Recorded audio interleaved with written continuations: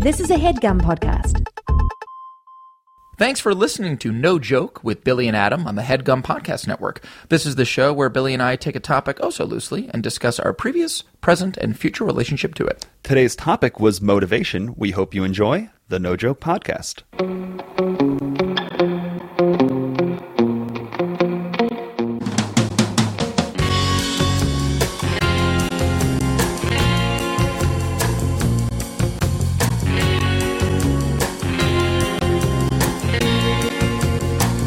Okay, and welcome back. This is the No Joke Podcast. I am Billy Scafuri. I am Adam Lustig. And we are doing another episode. We've had a couple of guests the past week. Dynamic guests, I would say. I'd say so, too. Super duper talented. It makes me feel ridiculously fortunate that we know such grotesquely talented people. 2 episodes, we had Mamrie Hart. Oh. She has since gone on to travel to France, come back to America, and host the Shorty Awards. That's right, which was in New York. She bounces back and forth all the time between the major metropolises. Not bad. Not bad at all, no. She was outstanding. What a supreme talent. My mom is now a big fan of Mamrie Hart. It's hard not to be. Really, really hard not to be. She has a super duper overwhelmingly winning personality. Agreed. Yep. And then we had Utkarsh. We had Utkarsh, our friend, who UTK. Also had a very big week. His album came out, and now in just a few days, or when this podcast comes out, right around now, Barbershop will be in theaters. Barbershop number 3, yes. And if you did listen last week, and even if you didn't, we are trying to start a grassroots, groundswell social media campaign to get our very own Billy Scafuri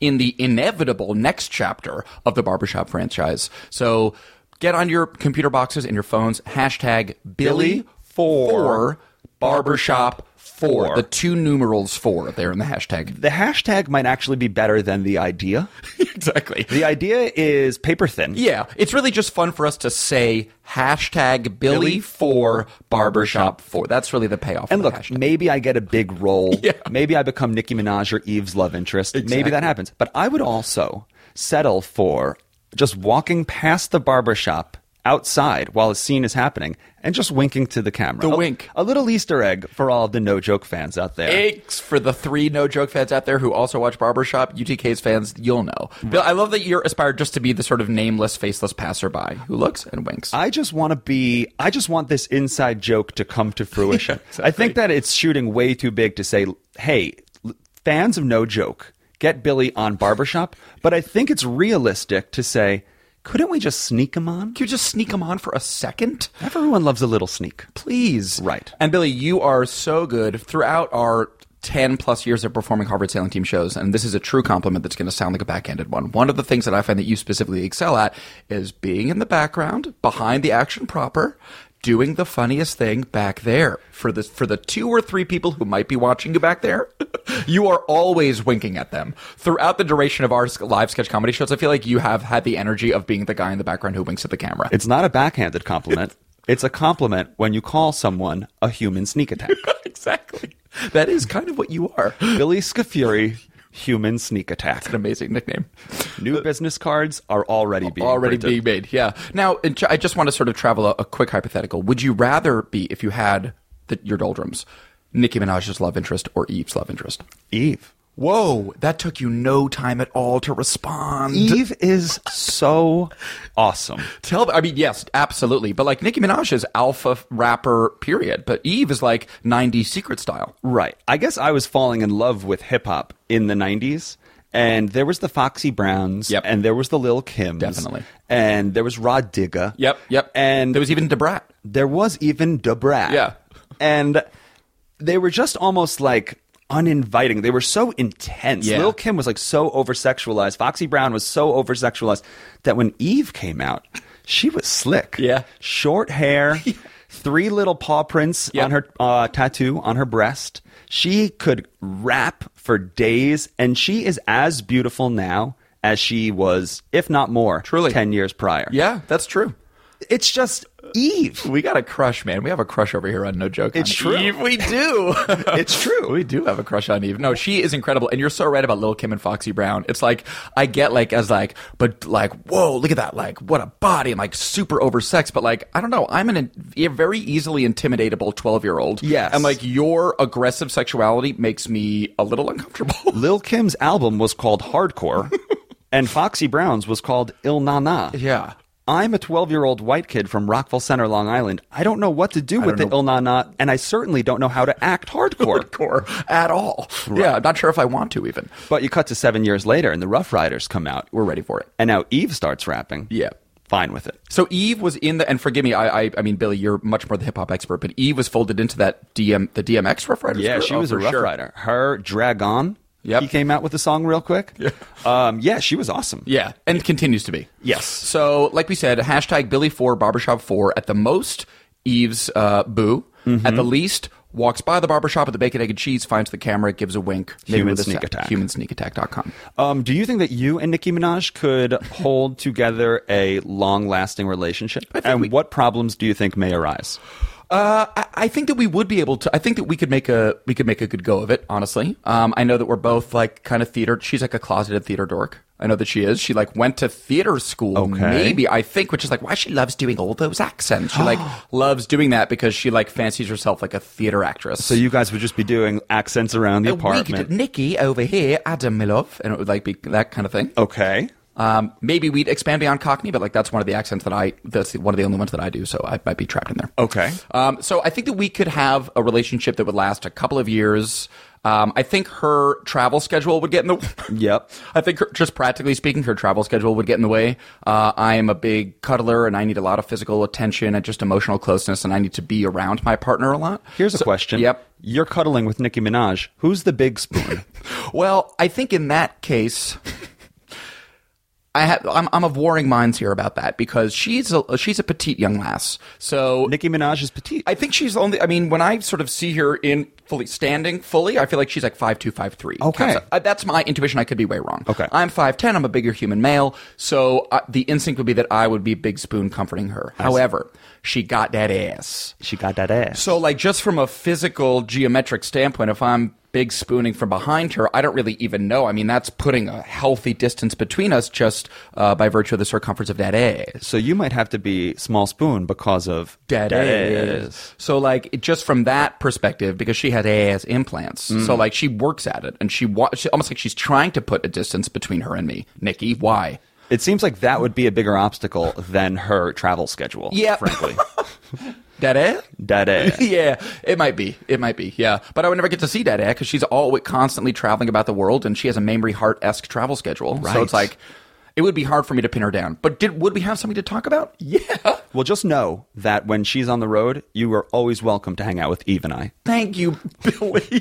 Thank you, guys. You guys are my favorite fake couple. No question. Easily my favorite fake couple. New episode. Mm-hmm. Every episode's got a topic. Yep. We like to explore our past, our current, and our future histories with that topic. Yep. And today's episode, we are going to play with the topic of motivation. What motivates us? Mm-hmm. First act. Yeah. When you were a kid. Yeah.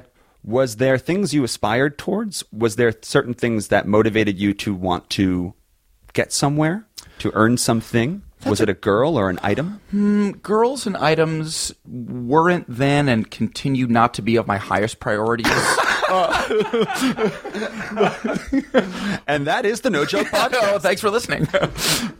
But I mean, like, so I mean, from a girl's standpoint, I mean, a little bit. I mean, we talked again a couple episodes ago about wanting to go out and get cologne and sort of get our scent game up to par to impress the Tammy Jacobses and the Leora Hessings. These are all real names from Hebrew Academy. Sure. Sort of like really go out there. So there was, I suppose, motivation of like getting attraction from friends and the fairer sex was definitely, I think, maybe playing subconsciously in my clothes choices. Once again, in my fragrance choices. General acceptance. All motivation at a young age led towards just accept me. Yeah. Right. At a super duper young age, I would say that the only thing that drove me, and the thing that still continues to drive me as farcical as it is to make the NBA. Okay. And it's to become a professional basketball player. Was there a time in your life where you actually believed you could? Yeah, Billy, I still a little bit actually believe I can. Is that true? I mean, like, not really.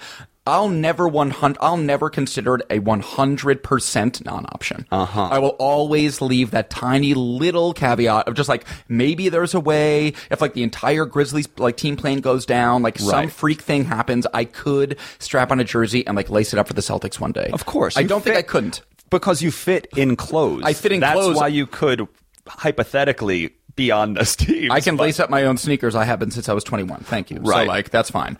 But that was what motivated me. So I was out in my driveway and going to the playground and playing basketball Same. very, very sincerely and authentically. I know you were. Yeah. With the authentic intent to make the NBA and challenge Michael Jordan for alpha status. So that was my motivation. Let's talk about him. Okay, great. Let's talk about Mr. Michael Jordan. Because I feel like he was one of your greatest sources of motivation. I'd say up until about like 16, yes. I was a huge Chicago Bulls fan growing up while living in New York. Much like 80% of the country, we rooted for this thing called Michael Jordan. This entity. And you were anti-Jordan. Yeah, big Knick fan, still am. So Right. Michael Jordan was literally poison. See, I rooted for him Yeah. because he was the best. Yeah. And as a young kid, all I wanted to do was to either be the best or be a part of the best or to feel success. And the easiest and smartest move for me at that age was to just root for the guy who did it all the time. Already. He made me feel good. He made me a 6-time champion. By association. Just simply by association. But with every action, there's a reaction. Right. And up in Voorheesville, my joy was your Deep, deep pain. Deep, deep anguish and pain. My younger brother, Jake, to whom we've referenced on this podcast, he is also a big Chicago Bulls fan and Michael Jordan fan for the exact same reasons that you were, because it's hard not to be attracted to objective greatness. Yes. It's hard not to be, that has a magnetic effect on people. Michael Jordan literally never lost. So like that is hard not to root for or be attracted to or like. Was there a specific game where you punched your brother? No, I didn't punch. No, I would never do that. I did not punch my brother. My father did have to, sort of out of just respect for decorum, had to separate us during the Bulls-Knicks playoff series, where my brother would have to watch the games up in my parents' room and I would get the TV downstairs, only because I would just be, without punching, I was meaner than punching. It was like verbal antagonizing and just like emotional attacking and constantly criticizing him and haranguing him for why he could like Michael Jordan and why he would, or how dare he have this rooting interest. So it was more emotional abuse. I see. Yeah. If the Knicks had won those 6 championships those years, do you think that your personality would be different then and today? Maybe. Do you think that you would have just simply more bravado and you would just carry yourself more like a inherent champion? You know what, Billy? I haven't thought about it in those terms, but yeah. Right? Yes. There was a 4-year stretch where the Buffalo Bills lost the Super Bowl every single year. It was almost awesome. They made it to the Super Bowl and lost 4 times in a row. By like greater and greater margins. And I'm not saying, I've never lived in Buffalo, so I don't know, but I can only assume that you start to develop we're cursed, we're losers, this is just what we will always be associated by because of that. How does it not affect your psyche and your self-esteem and the way that you see yourself? So, for motivation, I would turn on the Chicago Bulls and watch them spank your New York Knicks by 30, and then leave my house and be like, well, I already won my game today. Everything else is great. I just love the term inherent champion. Like you felt like an inherent champion. Of course, I was. How could you not? I was wearing Michael Jordan's jersey at the same time he was wearing his jersey. We're the same. He shot it, but like we shot it. Did you ever get any resistance from any, like, I'm sure a lot of your friends were Knick fans or Jordan haters even? All, of course. Yes. Didn't care. Didn't care. Literally bounced off me. I was winning all the games. You had the heart of a champion. When you're winning, everyone complains about you. That's true. And that's fine because you're winning. That's true. I think about that when I was, obviously it's no surprise, Billy and I are clearly both huge basketball and sports fans, and I was paying 75% attention to the women's college basketball tournament this year, and there's just like pseudo controversy over how good the Connecticut women are. Right. And how they they like are peerless and literally have no rival, and like is that actually counterintuitively bad for women's basketball for like this team to be so great right. and so Jordan-esque that it like they are literally peerless. And it's not even fun like Bulls Knicks where it's like close and Jordan has like the Knicks to deal with and Karl Malone. It's like these UConn ladies. It's the dream team. Yeah. Every year in women's college basketball. Yeah, every game. And so you wonder at that level, what could motivate, like what do those women use for motivation? It's like they're winning every game by 60 points. It is literally a foregone conclusion that they're going to win the title. When they interviewed Brianna Stewart, I think her name was, which is like their star, after the semifinal before the national final, she was totally joylessly. They were like, so what do you think about the final coming up? And without any mirth and with no joy, she was like, yeah, it's going to be a good game. We're going to go out there and probably win. Yep. And it was like, so matter. And then they won by 46 or something. The line was like 30. Yeah. So it's like, how did those, I wonder how those athletes and Michael Jordan I wonder how the greats motivate themselves, I guess, is what I'm wondering. Okay. This might sound wrong, but because you just said the greats, and now I'm about to talk about something we've worked on. Yeah, please. But I think that Harvard sailing team was once in a place like that when we were touring and working a lot on our live show. And at some point, we knew that these sketches were locked in, and we knew exactly how this was going to play out, and we knew that the show was dialed in. Yep. So then we started focusing on all of the tiny little details around it, and that's what motivated us. When the lights were out, how fast were we going to switch the stage out? When we were in rehearsal, how precisely were we going to rehearse? When you just know that the product is already good, the motivation then is just the things surrounding it to just make the whole process good too. Kind of fine-tuning it to perfection. Yeah. I would not consider myself a perfection. I think that's another big part of like what motivates people. I just want to get perfect.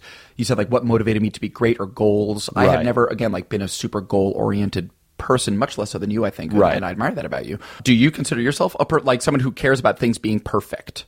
Yes, I do. I do like things to be perfect. I like control. I like editing. I like writing and then editing the films or short films or sketches that we write. I like control, and that leads to perfection. Yeah. But let's segue to a song that is maybe the opposite of perfection. Okay. It's perfect for some reasons and so ridiculous for others. Perfectly imperfect. Please enjoy Snake's Monkey Face. Oh, God.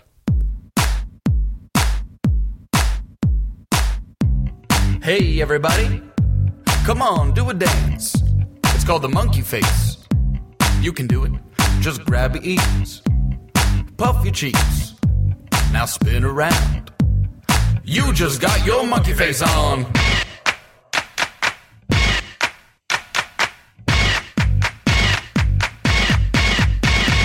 Monkey to the left, monkey to the right. Monkey hop, monkey hop. Now stop. You just got your monkey face on.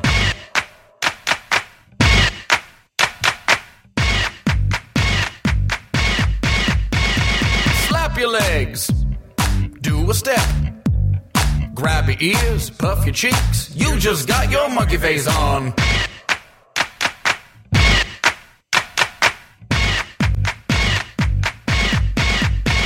Now sound the alarm.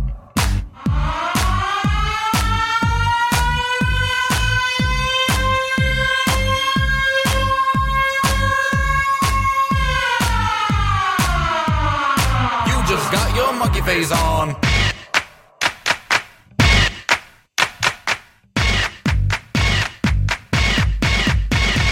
Monkeys make noise. Louder, louder. Monkeys, monkeys. Now grab your ears, puff your cheeks. You just got your monkey face on. Hey, everybody. I knew you could do it. And you did it. Monkey face.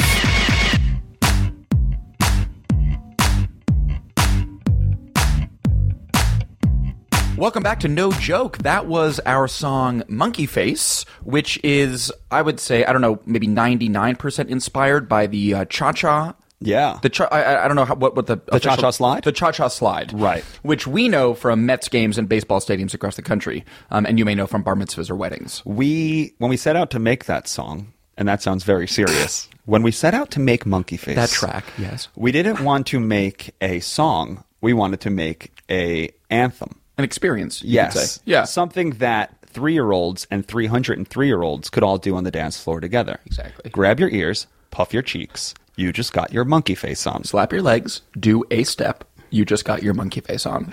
We don't ask much, and that's more catered for the 303-year-olds. We know that you don't have many steps in. You just do a step. Oh, man, that song is really great. Little peek behind the curtain. Yeah. We insert the songs into the podcast in post. Right. We segue into them. That was the first time in recording maybe 13 or 14 episodes that we said, we should probably just listen to this song again. Monkey Face real quick. Really worth it. Oh boy, my ribs are tickled. If you want to download Monkey Face, you can go to snakesmusic.bandcamp.com. 4 albums, all there for your free or donatable consumption. Yeah, consider a donation. Now, Billy, before we broke, we were talking about perfectionism, and I do just want to kind of circle back because I do think that's sort of interesting, which is that I think this is one of the, we're alike in so many ways, you and I, obviously, but this I do think is one of the core personality differences between us, which I think is what makes us a good duo, which is that I do think you are far more attention to detail, motivated by getting things exactly right. Thank God you are. Where I, whether it's a defense mechanism or whether it's laziness or whether it's ADHD, I am much more motivated by the imperfection of things and kind of the more rough or tossed off or, imperfect, I guess, would be a good way to say it. That, and not even that it motivates me, but I think I'm far more, and putting this in quotes, okay with things being sort of messier or scrubblier or not so perfect, drawing outside the lines a little bit. And I think that makes for a good tandem or a good duo because in so many times there have been projects where it's like, I don't know, I can't really see how it would play out in advance. And you just take my hand and pull me in anyway. You know, and that's really what you need because like we've talked about before, you don't need the yin-yin. Right. And you've already mentioned the yang-yang twins. Exactly. You've mentioned them. And, you know, I guess that my attention to detail, and that does motivate me still to this day about, you know, we've been doing comedy for 10 years. We've been writing for 10 years. And you constantly want to be getting better at whatever form you're working on. That's true. And you learn what other people are doing around you. You learn what you've done in the past, and you constantly use those things to say, well, I've made some mistakes or there are places to improve. And the next project I work on, I don't want to say, well, I made those same mistakes again, or I need to improve on those same things. I would rather target those things and say that moving forward, that won't be a problem at all. Yeah. And that's ambitious as a writer because so much of it comes with creativity and all these other aspects.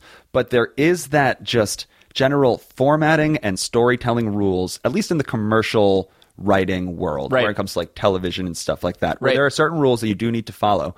And I just hold myself to a higher and higher standard the older I get because you want to put out good work and you want to feel proud reading back your script saying, I nailed it. Definitely. I gave it all the time it needed. And that perfectionism drives me. Yeah. I mean, just hearing you talk about that, it's like I am not proud of this impulse of mine, but it's I mentioned the defense mechanism, but it is kind of a defense mechanism, being like I can always hide behind the sort of excuse of like, well, I didn't really give it my all. Well, I didn't really try that hard. It was just sort of kind of off the cuff, and while that is cool in some arenas of life to like live life off the cuff, in other ways it does become a safety blanket or an excuse is a harsh word to myself, but you know what I mean, a justification for, you know, maybe a sloppy product. It's like, well, the effort was so-so. You know what I mean? And I think that well, are you aware of, I mean, do you have your own idea of what good is to you or what a finished product should look like? That's a great question. Because if you do, and you actively stop 2 or 3 steps ahead of it because you almost don't want to get there, that's a conversation worth having. That's self-sabotage, yeah. And when you put it like that, that's not me. That's not me. I guess it's weird because when you say that, I suppose writing is a little bit different because there is this physical, tangible thing on the page that is the product, that is like the result of your efforts that you can like very empirically and categorically judge and see and fix. Right. When like acty, performy stuff, it's so much more ephemeral, obviously. Right. It's like, when is it good or not? And the only way, and this is sort of occurring to me, the way that I sort of judge it is how unselfconscious I was able to be and how much I was unaware of it while it was Precisely. happening. I feel like that is a huge asset to have when talking about acting. Right. Whereas that can be because I feel like you do need to just kind of like let go of everything when you're performing. Kinda. And you kind of need to live in the moment right here, right now. Ideally, I think. Whereas with writing, there is nothing but second and third drafts. And I guess it's just how, if I do kind of see myself more as a long-term thinker than you, where you are really great to operate quickly and to like really do great stuff here now and just leave. Whereas I'm good at kind of maybe seeing a few weeks, years down the road. I'm talking about in projects that we work with. Yeah, seriously. Yeah. You hear that, Eve? He's a long-term thinker. He's a long-term planner. It's like he's not going to just like let you twisting in the wind. Right. He cares about long-term projects, seeing them through and nurturing relationships. The episode is about motivation. Right. And we have really great support on the iTunes page. Yeah. We've had really great people who are tweeting at us and letting us know that they're still listening. Truly. And that really, truly goes a very long way for you and I. It motivates us. We owe them something. I think we do. We've been told that we are listened to when people go on walks, when they're at the gym. Sounds pleasant. When they're commuting to work. First things first, let us know where you're listening to the No Joke Podcast. It's incredibly interesting to us. It's really weirdly fun for us to visualize exactly when and where you are when you're listening to Monkey Face and these other nonsense songs and words that we're saying. Yes. You know where we are. We're in this sweet-ass living room surrounded by sweatshirts and bottles of bourbon. I'm wearing pants that I haven't washed for days. Billy looks good in jeans and a black tee. That's where we're at. We just need to know where you're at when you're listening to us. But we have found out a few places where you're at, and we want to motivate you. Yeah. So throughout the next 2 acts, we are going to just sprinkle in little moments of motivation. Mm-hmm. Adam, people are commuting to work right now. Yeah. Some of them don't want to go to work right now. Do you want to just get them through the next 30 seconds and let them know that they got it? Listen, folks, I know you don't want to go into work right now. Work is like, it's like America. What do we have to work every day? In Europe, they get siestas. I know that. But you know what? In Europe, here's what they don't have. The red, the white, and the blue. Okay? Except if you're France, they have red, white, and blue for sure, but not in a different configuration. But here's the thing. You're going to work right now. You're going to have a great day. Yeah. Look forward to 1 p.m. because around then is going to be lunch. You're going to get to go into the fridge. Yes. Take out the egg salad that your spouse made for you. Maybe that's a little reductive. Maybe you made it for yourself. If so, congrats. That's already a great thing you've done today. You made yourself a sandwich. Way to go. Go and get that sandwich. Take it out. Unfold it with care, with love. Don't just tear through the plastic like a kid on Christmas morning. Treat it with care. Open up the lunch that you or your spouse or you or a combo of the two of you have prepared for you. Eat it with pleasure. Eat it slowly. Enjoy it. Relax. This is your time. This is your life. You got this. That was equal parts motivation and instructions on how to eat lunch. With a sandwich. So many times, Adam, when you and I say, let's just try something, it goes to egg salad. I can't explain why. This is not a joke. The only thing we know about is sandwich. That's it. Egg salad, if you read the 30s and 40s of scripts that Adam would contribute to Harvard sailing team rehearsals, and there would always just be egg salad somewhere. Okay. Oh my God. Well, I hope that motivated you to stick with your commute. Yes, exactly. To work. Exactly. Oh my God, Billy. Second act of the podcast. What currently motivates us? Adam, I currently weigh 182 pounds. Holy crap. I want to be 195 pounds. Wow. Yes. 13 pounds? You want to pack on 13 pounds? I want to gain 13 pounds of muscle. Why is that your goal weight, and how are you going to get there? I'll start with the first question. Okay, great. It's my goal weight because I want to be really, really strong. Sweet. And I'll tell you why I want to be really, really strong. Mm-hmm.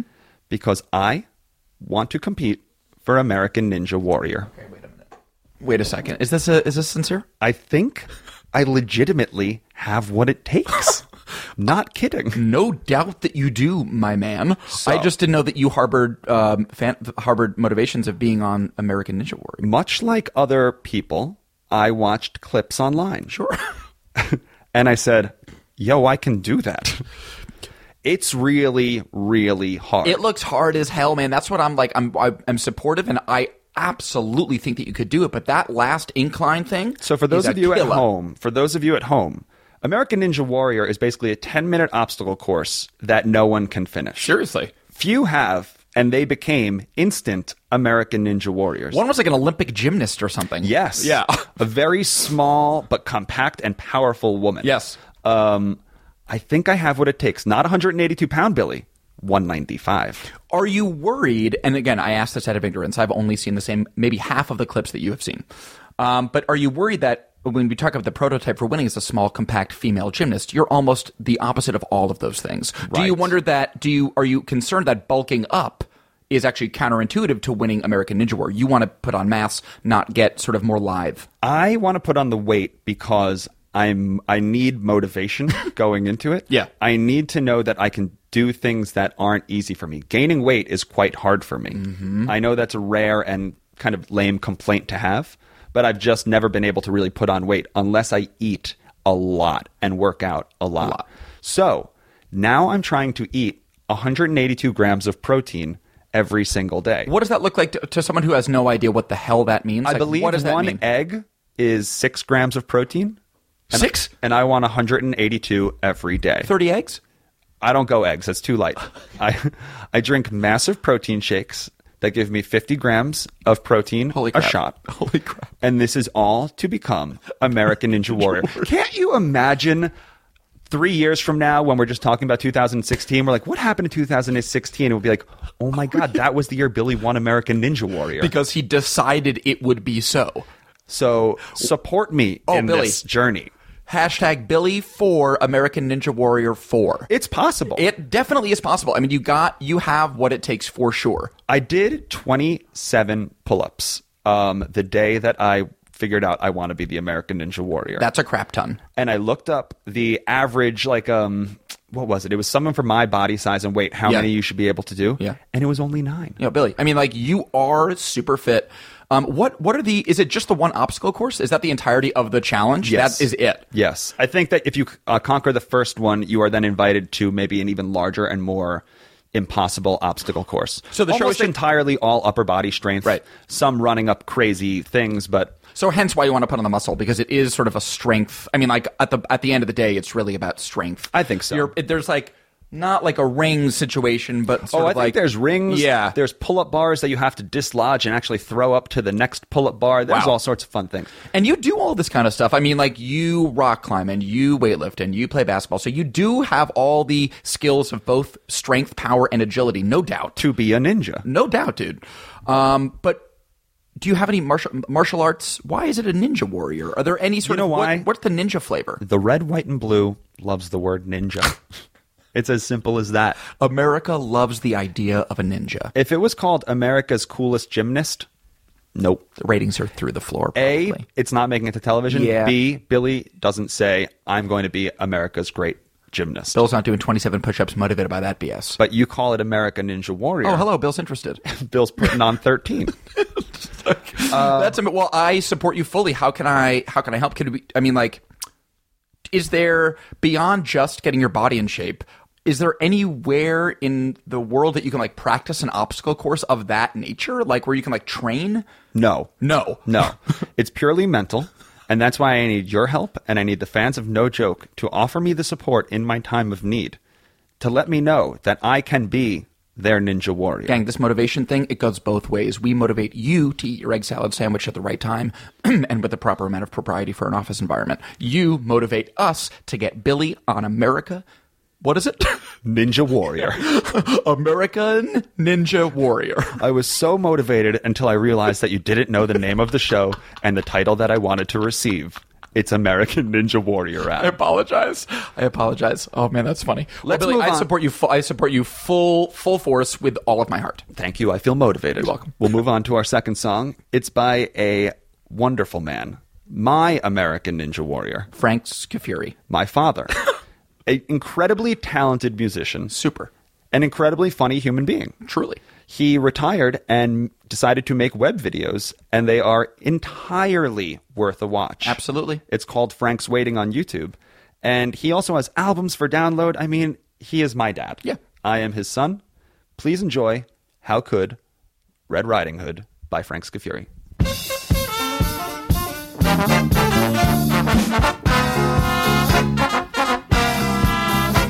When we were young but old enough for us to understand, we all believed in fairies and the folks in fairyland. But the modern child's been running wild and wants to know too much. They never understood about Red Riding Hood. How could Red Riding Hood have been so very good and still keep the wolf from the door? Father and mother she had none, so where in the world did the money come from? Please let me ask it, who filled her basket? The storybooks never tell. They say that she had a head full of curls. She was the nicest of all of the girls. But you know and I know what girls do for pearls. How could Red Riding Hood have been so very good and still keep the wolf from the door?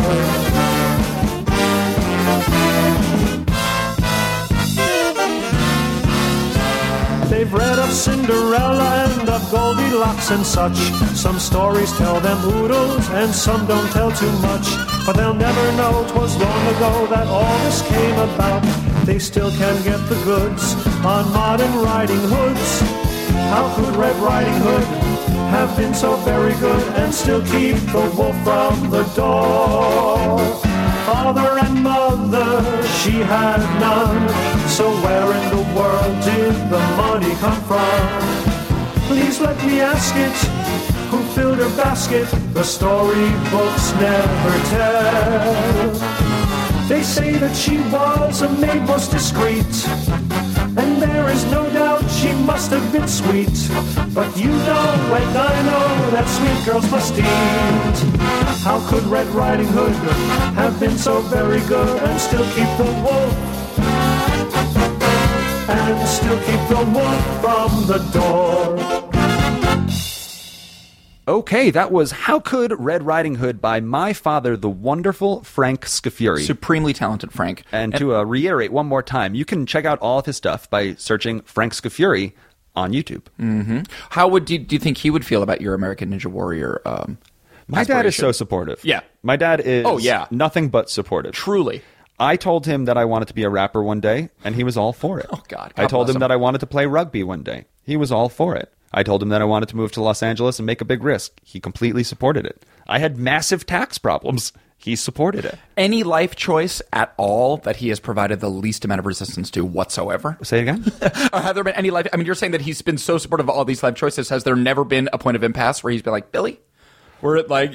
Not really. Yeah. No, I don't think so. And I think that comes from a curious mind. Yeah. I think that it's probably really exciting for a parent to see what things come out of their kid's mouth and learn about that. Yeah. My parents they don't say no and they don't say stop. You know, they always keep the door open and they always try and explore, well, why are you doing it? Is it exciting to you? And then they would just say, keep doing it. God. And what's better than that? It goes back to your parents on the parenting episode that we did. They talked about it too, where it was just... and support your kids as much as they want to be supported, and then let them go. Yep. And they're just phenomenal parents when it comes to things like that. And it sounds like it doesn't sound easy, I should say. It sounds like a difficult thing to do, to sort of let go of control, like you're saying. Right. And like, you know, because people do ultimately, I feel like a lot of people do want control over their lives and want to limit risk and limit uncertainty. I've thought about control a lot. Yeah. And I've realized that, and I think this is a Buddhist philosophy as well, that at the heart of most anxiety is a lack of control. Yeah. All we want in this world is more control. If our career isn't going well, we wish we had more control over that. If our relationships aren't going well, or we can't find someone to love, we wish we had more control over that. Yeah. And anxiety always boils down to a lack of control. I think that sounds reasonable. So to allow your kids to just do these things must be. Yeah. I mean, this is coming from two guys who don't have children. That's but, right. But can relate. I mean, can at least... We can imagine what that sort of empathy is like, and the terror and joy and titillation and horror of allowing your children out into the world and see what becomes of it. Yeah. Yeah. I mean, it speaks to and again, not to get too sort of schmaltzy or whatever, but in terms of what motivates me in my life now as a 32-year-old adult human moving forward in my life is like, I am eagerly anticipating the opportunity to watch my children grow up and give them away to the world. Right. And that is something that really, truly, truly, deeply motivates me, is to get to a place with this weird life that we're living and career and yada yada, but to get to a place where like we can have kids. Yeah. And, like have of and course. raise kids. I mean, that's like the I agree. primary motivation. I don't disagree at all. And Yeah. I feel the same way because at some point we start to really take stock of who we are, what we know, and what we can contribute to this world. Right. And it's great to do it with your friends. But then there's something really exciting about knowing that I like who I am, or I like what I can bring to this world, and I want to share that directly with someone associated with me. Yeah. And look, that terrifies me because like my tax paperwork is strewn about the floor of my bedroom. And it's like, do I feel like I'm in a position of like practical maturity to like bring a child into this world? Like not quite. Right. Nearly there. Like I'm emotionally ready. Like it's what I want in my loins and in my heart. Like I want a Huge kid. first step though. Big first step. But like I got to get my life right. It also feels like a little bit like I got to get my my taxes done before I have a kid or something, So it's those two, but But now that we're talking about motivation, honestly, what motivates me to get my taxes done is like, I need to be a dad. I need to be like dad worthy. Yeah. You know what I mean? Like equipped. I need to be equipped to be a dad. Dude, I think I agree.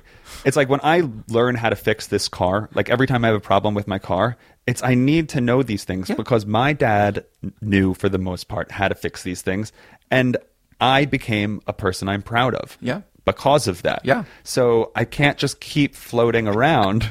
Yeah. Just kind of getting away with this like shady tax situation over here and something over here. I need to be a man. I can't believe you can fix your own car, Billy. I am jealous. It's like 30% of our episodes have touched on at some point me saying I once fixed my car and you saying I am jealous. Oh my God. It's within your control. No. It's just like the scripts where at some point you just say, whatever, it doesn't matter. Exactly.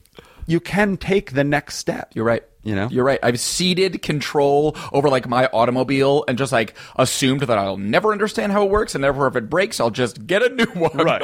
Yeah. Which is another way of going about your life. Yeah, I know, but I envy you in that way. You and I are both basketball coaches in the Women's Recreational League. That's right. In fact, my voice, this is going to sound sad, my voice has a little hoarse only because I was yelling so much at our last game. Really? I was yelling things like, defense! Come on, Ingrid, hustle back! Okay. Things like that. Ingrid is not going to like that you just said that she's been lazy on her transition. First one that came to mind, Ingrid, love you. Go number 99. Got it. Yeah. You guys practice as well? We practice. Yep, once a week. We get some practice done. Shout out your team name real quick. No New Friends. Okay. The Funnier Die Squad. We got a game. Yep.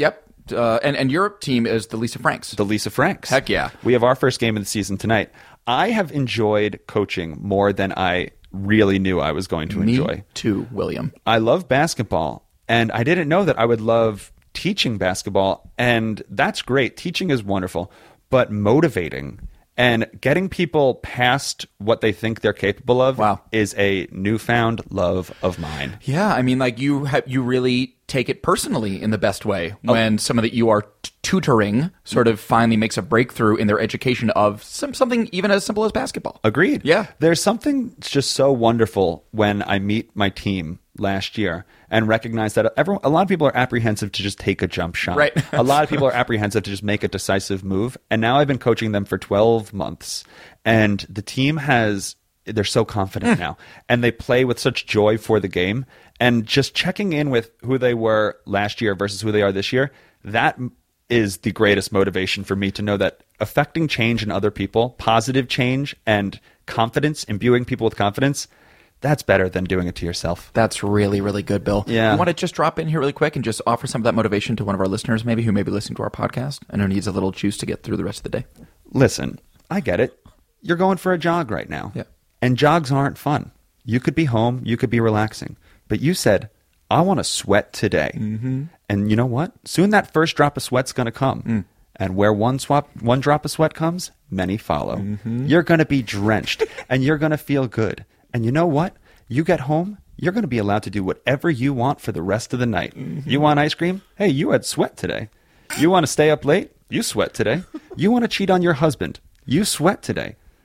Don't do the last one. Don't do the last. That might be crossing the line a little bit. But you're jogging right now. Yep. And you're going to jog faster. And you're going to jog harder. And you're going to go uphill. And when you go downhill, you're going to be very careful because you could slip. But when you get home, you have that second scoop of ice cream because you jogged today. You earned it. Stay motivated. Hashtag you jog today. You sweat. Unbelievable. Thanks, Bill. That was great. And it's no surprise as to why these women are motivated under your tutelage because you are authentic, you are straightforward, you are enthusiastic and exuberant, and you know what when it comes to basketball, here's the thing, you know what you're talking about. Yeah. I mean, so I'm not surprised and I'm grateful that you are having this positive experience coaching this team. To their credit, they constantly motivate me too. How so? Well, they weren't necessarily, not a lot of them played basketball previously. Right. The women are about 24 to 34. And it was really, a lot of it was just, are they going to enjoy the game? Right. And not only did they enjoy the game, but they showed such commitment to wanting to get better and coming to we had the best attendance in the league. It was like astounding. We had 14 players every single week. That's amazing. Everybody wanted to get better. Fantastic. Everyone understood the value of a team. Mm-hmm. And it just kept hardening and congealing and becoming this better and better and stronger group to the point now where everyone has each other's back, mine included. They have mine, I have theirs. And what's better than that? A real team. the lessons that you learn in sports can be so universally applicable, it's almost scary how much it mirrors life in general. When we are out there playing pickup basketball, and I think about the motion of the people and the sort of group think and the collective consciousness of a team of basketball players, that to me is like just mirrors exactly the creative process and just like the life process. You have to like know when to shoot and know when to pass and space. Literally give people their space to be themselves. Yeah.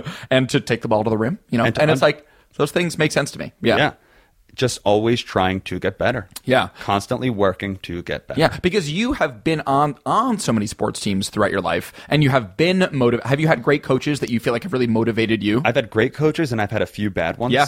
And you almost learn more from the bad ones. Oh, that's interesting. Well, learn from a coach's perspective how valuable a good coach can be and how disposable a bad coach can be. Fascinating. I've been on teams that have the coaches lost us and we've checked out. Yep. We didn't want to play for him. We didn't want to play for one another. And that was the end.